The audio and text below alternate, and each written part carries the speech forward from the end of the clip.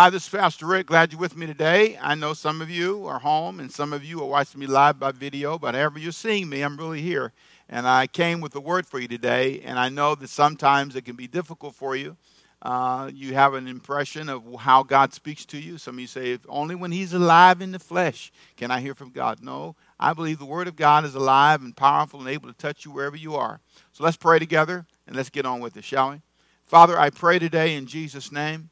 Wherever people are watching, whether they be live, whether they be on video, whether they be in the building live, wherever they are, touch them today through this message.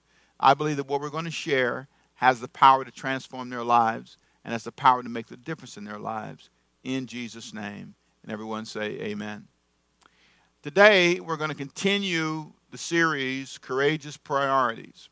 My intent is very simple. I want to show you how important priorities are in your life. You will never achieve certain things in your life if you don't have clear priorities. If you don't know what goes first, and if you don't know what goes second. What is prior? What is important? The word priority in its root means to make sure something takes precedence. That is what goes first. It's the things in your life that you define as these are the absolutes. I will not change these. These are priorities. If you are a person who has a great conversation with God, and you come up with a list of changes you need to make, and you decide these changes, I'm going to plan for them and implement a plan. I'm going to build the resources I need to make sure I implement these changes. If you don't have priorities, all your conversations, all your changes, all your plans will never happen. You have to have the resources to do it, but even if you have the resources and you don't have plan, if you don't have a commitment, rather, to making sure that this goes first and not that, you will never succeed. I've seen people have a plan to go to school. They have the money to go to school, but they don't make school a priority. Their friends are a priority, a boyfriend, a girlfriend, whatever is a priority, but not getting a personal education. Some of you have not made yourself a priority. You're not first. You're behind everybody and everything else. And so that's why you don't succeed. And this will never change in your life until you can establish priority. That's why I call it, courageous priorities. Where you have a courageous moment in your life when you say, this is my season to make a new set of goals and priorities. Now, let me begin with 5 questions that I said earlier in our last study that will help you identify your priorities.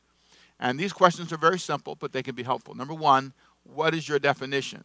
How do you define things? When it comes to love, when it comes to life, when it comes to marriage, when it comes to family, how do you define things? Do you see marriage as a place to find someone to support you? You don't want to work. I'm not against stay-at-home moms, by the way, so don't misunderstand that. Or in some cases, stay-at-home dads. I'm simply saying if your view of marriage is someone cares for me and I don't do anything for them, then that's an interesting view. If you define love that way, people who love you let you do whatever you want to do, say whatever you want to say to them. That's how you define love. What is your definition? Secondly, what are your values? What are your non-negotiable life rules? Non-negotiable life rules. What are your non-negotiable life rules? The things you will not change. The things you value the most. If you really want to know what a person's priorities are, look at their values. Where a person's treasure is, that's where their heart will be. And it's really important to understand that's important. So if I want to know what your priorities are, I look at your definitions, the way you define things. I look at your values. And thirdly, I look at your goals. And that's what we'll talk about today. What are you trying to do? What are you working towards? It's really important to be clear that you can never establish priorities if you don't have clear goals. I'm trying to get here. And then fourthly, we'll talk about this more next week, you have to have a timetable. So what is your timetable?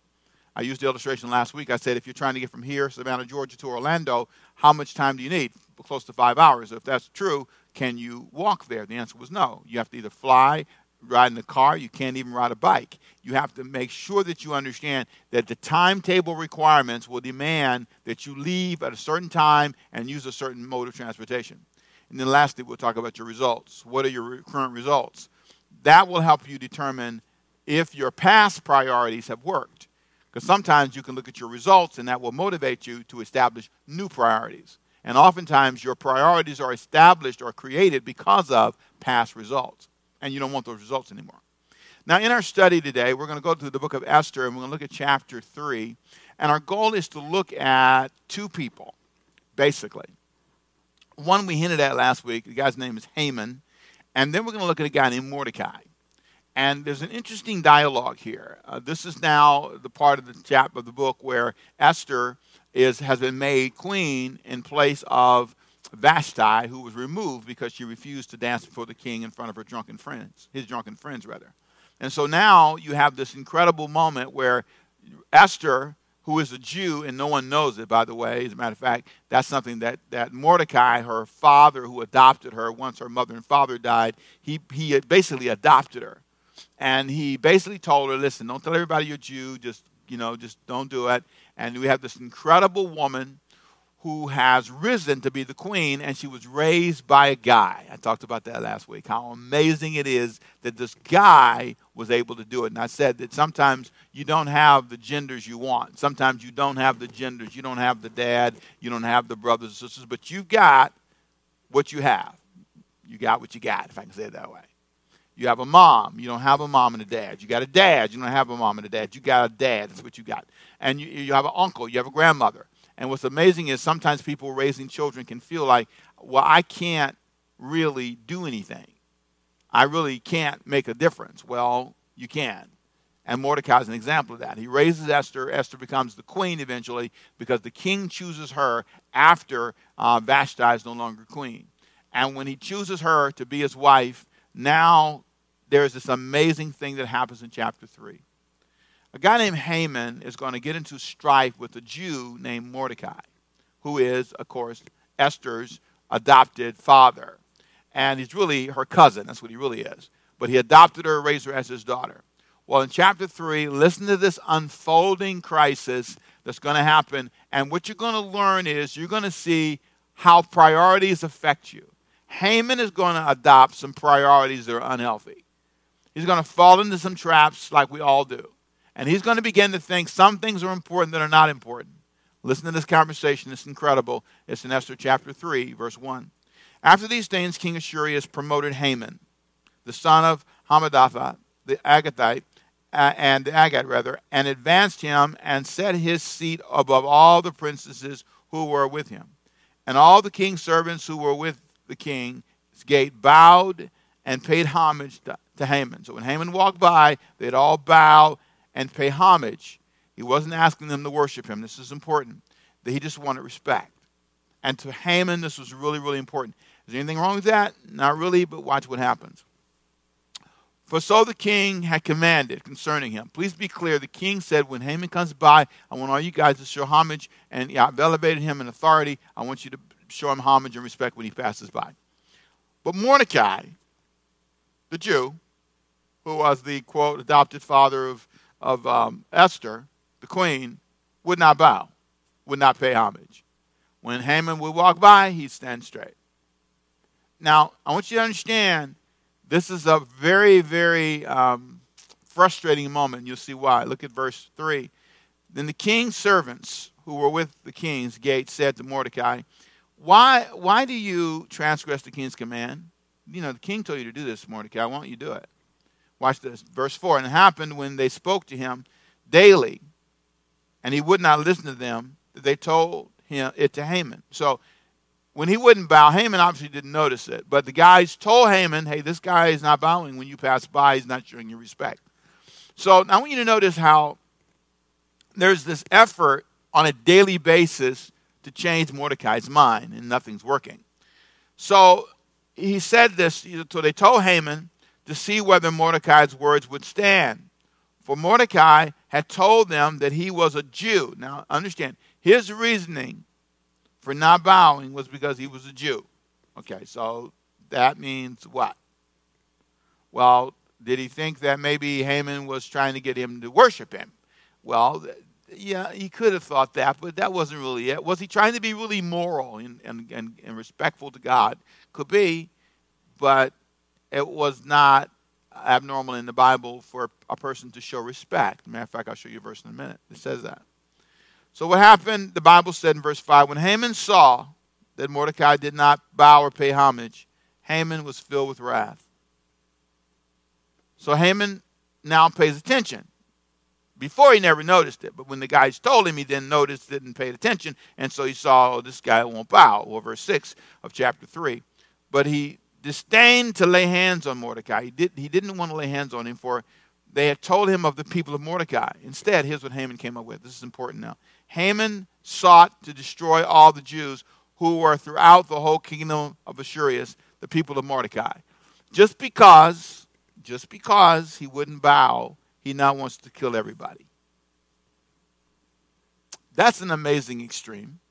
Now, that's one thing to say, I'm going to kill this guy because he won't bow. It's one thing to do that, but he can't come to that conclusion. He wants to somehow, at least he won't come to that conclusion. He decides to kill everybody.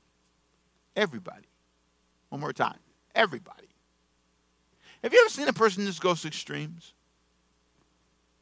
He just goes to this incredible extreme. It's really odd that a person would go to that extreme. We're talking about killing thousands and thousands of people. This is not just a small thing to kill all of the Jews. This is mass murder on a large scale. Tens of thousands of people. Hundreds of thousands of people. Amazing. Now, what's interesting is the only long-term benefit to this issue is to gain respect. He wanted to show that he was strong. You ever been sidetracked like this? You ever had a foolish priority? You ever had something that you just wanted to happen and you made too big of a deal out of it? Well, that's what he's done. And what's interesting is in chapter 3, verse 9, he goes to the king and he has this little thing he says to the king. He says, hey, king, there's some people that really want to honor you. There's some people, and he's kind of trying to describe these people, doesn't name them as Jews, but he says, hey, they're not listening to you, king, and we should do something about these people. Well, the king doesn't even ask him in chapter 3 who the people are. The king basically, says, well, get rid of them all. The king goes along with Haman, not knowing they were Jews, and not knowing they were Esther's people, not knowing they were Mordecai's people, but never even mentioned Mordecai's name to the king. But the king gives Haman unlimited authority. Now, I want you to notice this for a second. When you're a leader in charge and you're making big decisions, you need to know all the facts. The first mistake made here was, of course, I believe, by Mordecai not being willing to bow. That's what set all this in motion. Okay? This good guy, who's a godly guy, has a point of pride that gets in the way and causes a tremendous rainstorm of problems. Number two, the second mistake was the king. The king doesn't ask any questions. Well, Haman, who are these people? And exactly what did they do exactly? But bring some of them in here. Let me talk to them. None of the investigation. He doesn't ask for any verification at all. He basically just takes Haman's word and he gives this incredible power to him to get rid of all these people. Doesn't even ask how many they are or nothing. Just allows it to happen. Leaders, listen carefully, leaders can be guilty of making decisions without all the facts and not understanding the challenge downhill that we cause. So you change the policies on the job, but you have no clue how that affects everybody else's insurance, everybody else's life. And so in this moment, Haman now has this power, and he exercises that. He's going to kill all the Jews. And here's the odd thing about this. This is so amazing. In chapter 3, verse 9, there's a statement where he basically says to the king, hey, listen, king, you don't have to even pay for the destruction of all these people. I'll pay for it. And he says, I'll pay you 10 talents of silver, or millions, literally what that was meant was millions of dollars. I will fund the slaughter of these people. He was a millionaire. This guy was rich. Think about it again. A rich guy who's mad, who's willing to spend a lot of his fortune just to kill people because he's mad. Amazing. This is a guy whose perspective, even though he's got a whole lot going for him, he's got authority, he's been elevated, the king elevates him, he's got all this wealth, and he says, I'm willing to pay for all these people to be killed. Talk about distorted priorities. Think about that in the context of this sermon. Look at his goal. Here's a guy whose goals are out of sync. Sometimes in life, God wants to bless you, but your priorities or your goals are wrong. He has invested now all of his energy into killing all these people. Sad. The question is, have you ever done this? Have you ever been so distracted by some foolish goal in your life? Have you ever come to a point in your life where you didn't even care to think about what was going on. You just basically got lost in the woods. And I'll tell you, my friend, it's tragic. A tragic moment. So Haman's goal, his one priority, is to get somebody. Can I ask you a question? Is there somebody like that in your life? Is there a person that's offended you, wronged you? He got him another wife now. He's got him another woman, and now I'm going to make his life miserable. Not going to get the kids without a fight. It's going to always be some big issue. She's wrong, and I'm not going to help her. I'm just going to let her, I'm just going to whip her down all I can. Do you have a heart like Haman? A get you heart? A vengeful heart? Say anything mean you can. It's amazing. And it doesn't just stop with Haman hating Mordecai. He now hates all of his people. He doesn't, why would you kill everybody? But he's lost his way. So watch with me where I think the Bible says that Mordecai, who started all this, was wrong for creating this environment. Now, Romans chapter 13, verse 7 makes a statement that says, "Render therefore to all their due. Taxes to whom taxes are due, custom to whom customs, and fear to whom fear, honor to whom honor." You see, Mordecai was probably wrong for not honoring him. I want to be clear about that. I don't think that was the right attitude. Suppose, he thought he was trying to get him to worship him. Well, it was obvious he wasn't, because everybody else understood he didn't think he was a god. He never said he was a god. He wasn't right. I want you to understand this. He wasn't right. Mordecai had issues. You may have a boss that has issues. You may have people in your life that have issues. But do you have the right to act that way? Is that okay? Well, Haman, by the way, is now convinced that this guy is wrong, and so he does something that's even more extreme. So watch this. You got Mordecai, who's extreme, and you got Haman, who's extreme, and all of this is just a big cultural clash, and it is a mess. So now, what do? Well, let me jump way ahead in the book. Let me go all the way to the end. There are 10 chapters in this book, and I want to jump all the way to the end and make a point. At the end of this sad saga, 75,000 people die. At the end of this, they send out a message to all the provinces, and in the message says, what I want you to do is I want you to kill all the Jews. Now listen to this. This is chapter 3, verse 12.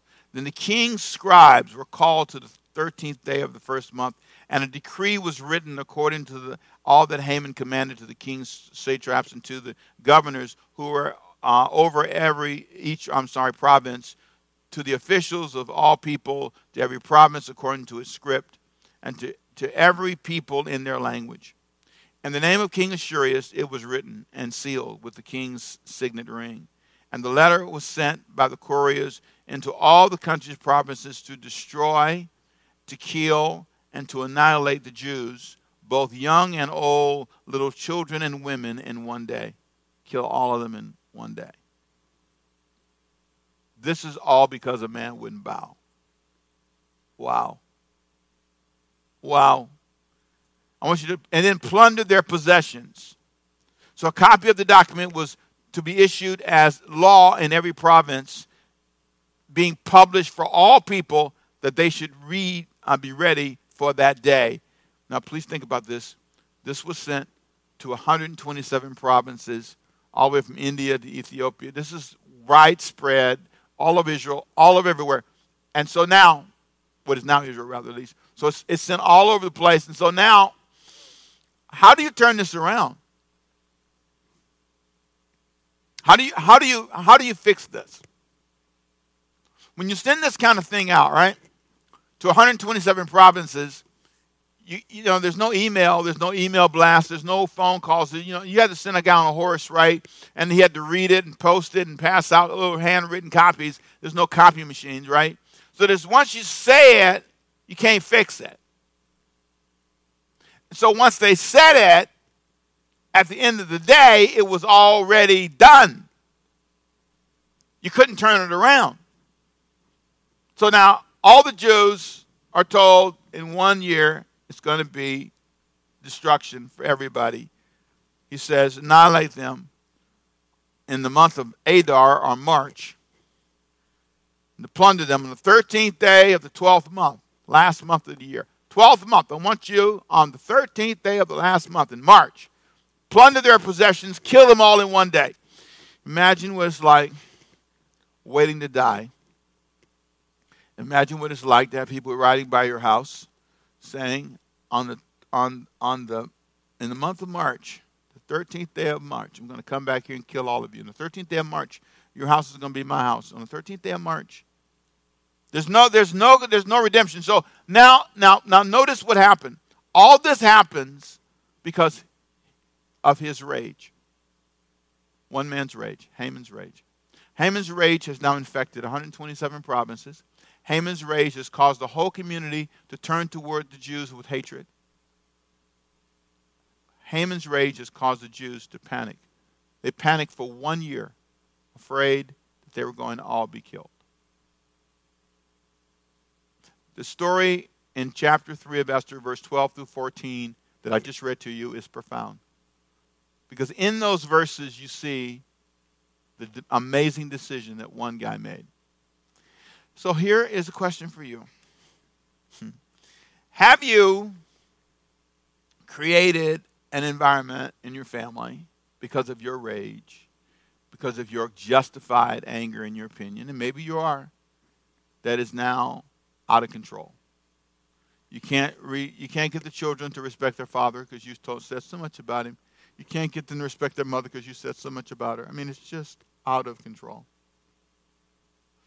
Is that what you've done? Maybe that's really a tragedy. And was that your goal? So I want you to notice something. Because Haman's goals were wrong, it made his priorities wrong.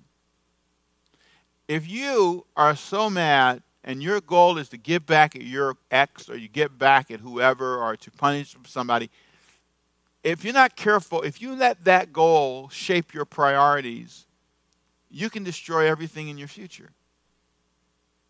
Well, here's what happened. Because this happens, now, next week I'm going to tell you how it was all turned around, because it was all turned around at a party.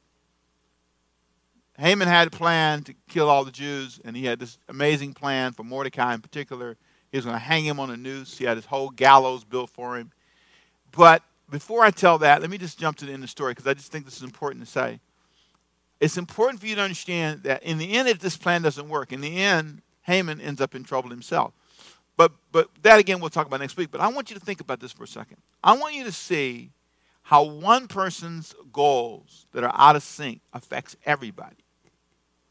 Everybody is going to be hurt and damaged because of one person's goals. I've seen this in churches. I've seen this with companies. I've seen this in families where the dad's goal is to lead and be in charge. That's the only thing that matters. Everybody bows to him when he comes home. Everybody answers him when he says something. Everybody's responsive to him. That's the goal. So that then shapes the priorities. And so the only value that they have is, you do what I say when I say it. I don't care what you think. I'm in charge. So that's the goal, you see. That becomes the priority. And the values are established based on that. And so everyone around you is kind of like a slave or a servant because you pay the bills, because you're in charge. And so your company, your employees all feel this tension, those you supervise, because the goal is for you to listen to me. And when you think that way and you live that way, what you end up with is distorted priorities that hurt people.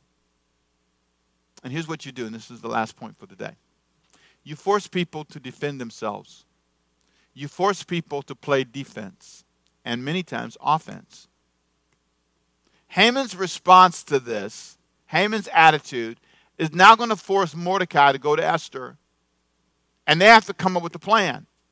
Do people have to come up with a plan to deal with you? Is it like, okay, we got to have a meeting because Dad's out of control. And because Dad's out of control, we have to defend ourselves. It's really tragic that a person has to leave you because they can't feel safe. Because if they stay with you, there's a chance that they won't be okay. They can't stay in the church because if they stay in the church is going to ask for too much money, too much time. It's going to be too demanding. The pastor's going to be all up in my life and business. I won't have any privacy. If I stay in this church, I have to backslide just to have a life. If you're not careful, that's what happens. And so it becomes this horribly difficult thing when a person says, okay, I have to defend myself now. That's what Haman created. He could have just went and talked to Mordecai. But he didn't. So they defend themselves. And again, I'm jumping to the end of the story. I'll fill in one last piece next week, but I want to show you something that's important because I want you to see how, because his goals were wrong, because he made the priority of all life bowing to him, now the Bible says, look at chapter 9, verse 16. The remainder of the Jews in the king's province gathered together and protected their lives. The remainder of the Jews had to gather themselves together. And on the day, when that day came, in March 13th, the 12th month, even though in our study we're going to see next week, the king rescinded it.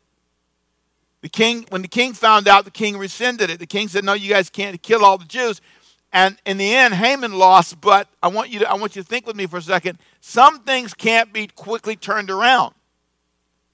So once the king found out, all this was thrown out, but it didn't matter because you couldn't send enough guys on enough horses to enough places to fix everything. That's why you need to be careful what you say when you're mad. Because sometimes you can really be sorry, but you can't fix that. Those people in that grocery store that you told off don't ever want to see you again. That person at the car wash that you cussed out because they didn't say what you wanted them to say when you were getting your car washed, they don't ever want to go to your church again, ever. Haman set something in motion that couldn't be turned around. That's why some of us need to pause in our anger, pause in these moments, because you can, listen to me, you can convince a person. You can create a situation where people have to defend themselves to survive. And that's what happened here. Speeding to the end of the story in chapter 9 of Esther, verse 16.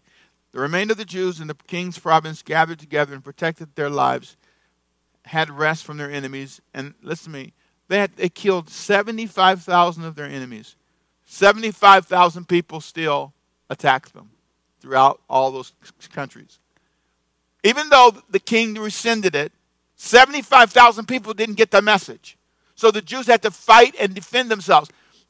It's an incredible story. And I sometimes I just think to myself, what am I setting in motion that I can't fix? What am I doing? Are my priorities so far off that somehow I'm not even aware that I've created a damage that can't be fixed? Sometimes your goals are off. What are your priorities? What are your goals? And how much time do you have to fix them? There was a time slot in there before the letters went out, before the horsemen went out to fix it. There was a timetable when Haman could have came to himself and said, hey, come to himself rather, and said, hey, this is not right. I shouldn't kill all these people, thousands of people, because you won't bow. Come here. Tell me your story. Everybody's bowing to me. Why aren't you bowing? He could have done that. Or Mordecai could have simply just bowed. Two guys fighting, and now they've created this incredible problem. Is your pride in the way? I'm just wondering. Is your pride in the way of it getting better?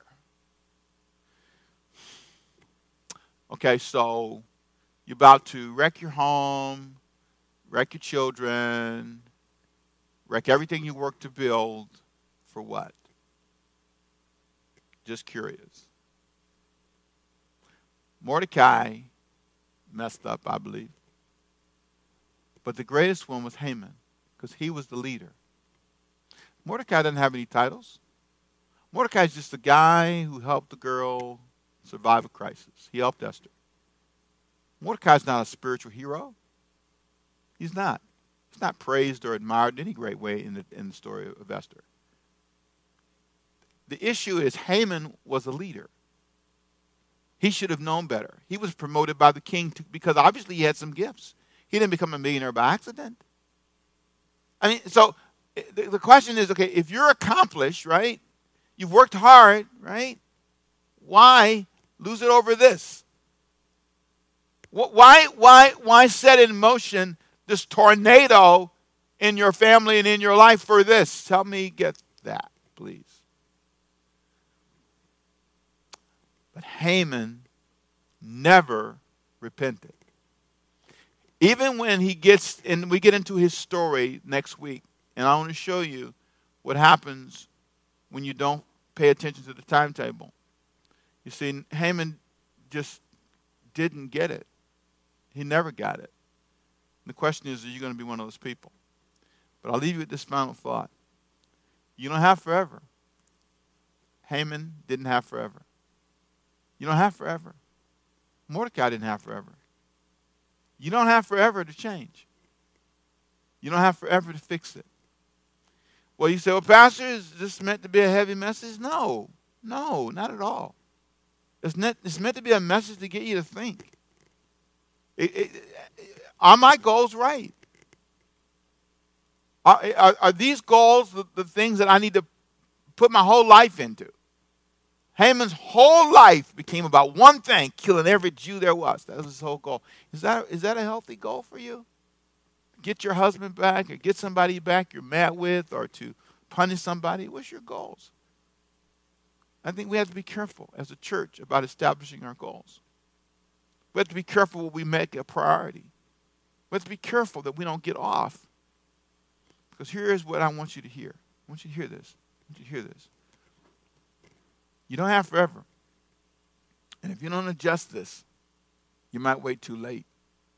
And it might be too late to fix it. So why don't you pray with me today? And let's start today establishing some better goals that will get you where you want to be. If Haman wanted respect, there are other ways to get it than killing everybody. If you want respect, there's other ways to get it than sabotaging your family, wrecking your life, fighting, hurting, and maiming people. There are better ways to get there. Father, I pray in Jesus' name that in the midst of this moment that somebody would say, okay, I've got the wrong goals, and I need to realign these goals. I need to rethink this. Father, I pray in Jesus' name that where there's been strife and tension, there'd be healing and deliverance. We don't have forever, and next week we'll talk about the importance of timetables. And we'll talk about how much time we have, and we'll talk about how our results can be different if we respond now. The moment we hear your voice, we need to respond then, right now. And so in Jesus' name, I speak your word over the lives of your people. And I declare that they will respond today and set new goals and be open to new timetables, respecting, Lord God, your hand on their life. And may we learn from these stories that you gave us. And may we learn to be forgiving and loving. In Jesus' name. With every head bowed and every eye closed, an elder is going to come now and pray for you. For some of you, you need to release some anger. For some of you, you need to release an issue. For some of you, you have been offended. You were done wrong, but you've been too angry. So they're going to come pray for you in that area and then ask you an important question about your walk with Jesus. And so let this be the beginning of a new walk for you. Set new goals, set new priorities so you can receive all God has for you. The elder's going to come and pray with you right now. 2 feet. I love you. I love you. I love you, Lord, today because you care for me. Because you care for me in such a special way. That's why I pray, I lift you up. And I magnify your name.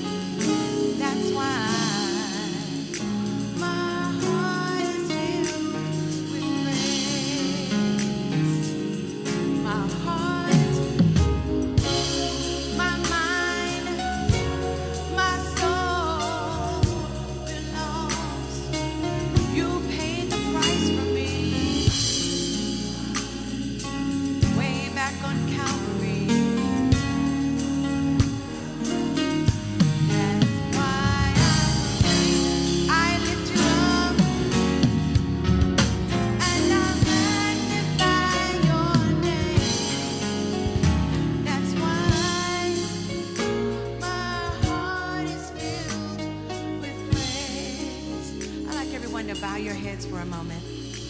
For some of you, in order for you to release the goal, to reach the goals that God has in store for you, there are certain things you're going to have to release in your life, in your mind, and your spirit. For some of you, you've been just carrying anger, just like Haman carried anger. And there's a domino effect. There's things happening in your life, in your family, on your job, in your finances. All sorts of things are happening, almost like falling like dominoes, because you're just holding on to this anger. We're going to do a few things on today where in the name of Jesus, we're going to release things that could be a hindrance to the goals that God has in store for you. So if you are holding anger for whatever reason, I want you to raise your hand as a symbol of release and put it back down. If you've been holding anger, lift your hand up as a sign of release and put it back down. If you're holding heartbreak and you need to release it, I want you to lift your hand as a sign of release and put it back down for heartbreak. For some, it may be depression. If you're experiencing depression, I want you to lift your hand up as a sign of release and put it back down. For some, it's pride, just like Haman. And even a sense of pride from Mordecai, and it's caused this domino effect. If you need to release pride, lift your hand up as a sign of release and put it back down. For some, it's disappointment, tremendous disappointment. I want you to lift your hand up as a sign of release and put it back down. And for some, you're just offended. Someone hurt your feelings, you're bothered, you're carrying it, you can't even hardly look at the person, you can't hardly even function because of being offended. I want you to lift your hand up as a sign of release and put it back down. Heavenly Father, we thank you for this word today. And we don't want anything in our lives that can hinder your blessings for us. Whatever it is, Lord God, whether it was anger, heartbreak, depression, whatever it is, we release it right now in the name of Jesus. Come on, everyone, lift your hands and say, I release it now in the name of Jesus. Heavenly Father, we thank you for giving us the opportunity to get our priorities in order, to move forward so that the goals that we have in life and even the goals you have for us can be reached. And we thank you, Lord God. I love you. I love you. I love you, Lord. I love you, Lord. Because you care for me. Because you care for me in such a special way. That's why I praise, I lift you up. And I magnify your name. That's why with praise. Come on and sing my heart, my mind, my soul.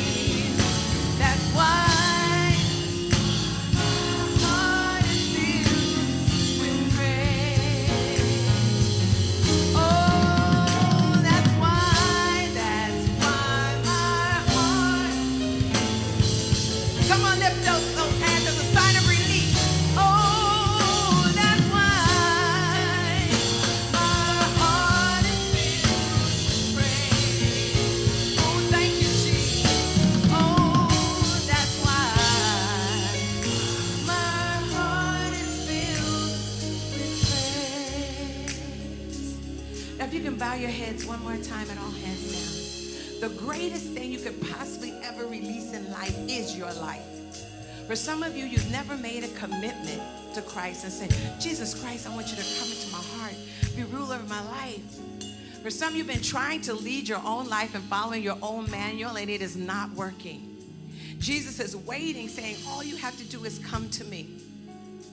You can be a new creature, a new creation in Christ Jesus. And God made it so easy. He said, all you have to do is confess with your mouth the Lord Jesus and believe in your heart that God raised Jesus from the dead, thou shalt be saved. You are brand new. You have a new beginning. He made it easy. So if there's anyone who wants today to release your life and say, I want to be a new creature in Christ Jesus, a new creation in Christ Jesus. And we're not going to pull you up, take you into any room. We will pray with you from your seat. So if you want that prayer of salvation, you want to release your life to the King of Kings and the Lord of Lords, I want you to lift your hand up and put it back down. Hallelujah. All you have to do is lift your hand up as a sign of release and put it back down. Hallelujah. Hallelujah. One more time, lift your hand up as a sign of release and put it back down. Everyone repeat after me. Say, Heavenly Father, I come before your throne in the name of Jesus. For your word says, if I confess with my mouth the Lord Jesus and believe in my heart that God raised Jesus from the dead, I will be saved. Say, on today, I confess. On today, I believe. And today, I receive. Forgive me of all my sins and make me new. In Jesus' name, amen. Heavenly Father, I thank you for those who lifted their hands and surrendered their lives to you. I pray, Lord God, that you would strengthen them and encourage them as they just trust in you for their daily walk. I pray, Lord God, that they understand that even as they leave these doors, the enemy's job is to snatch the word of God out of their life. But there is nothing that they can do, no perfection, no life of perfection that caused them to be saved. That they are saved only because they chose to believe in the death, burial, and resurrection of Jesus Christ. And they stood before your throne and asked for forgiveness, and that is salvation. So I pray, Lord God, they rest in that fact, that they will feed themselves on a regular basis and grow stronger and stronger in you. And we thank you and praise you in Jesus' name. That's why heart is filled with praise. That's why my heart is filled with praise. According to the word of God, the angels in heaven are rejoicing because of those people who prayed today. So let's rejoice also. Hallelujah. Thank you, Jesus. You may be seated.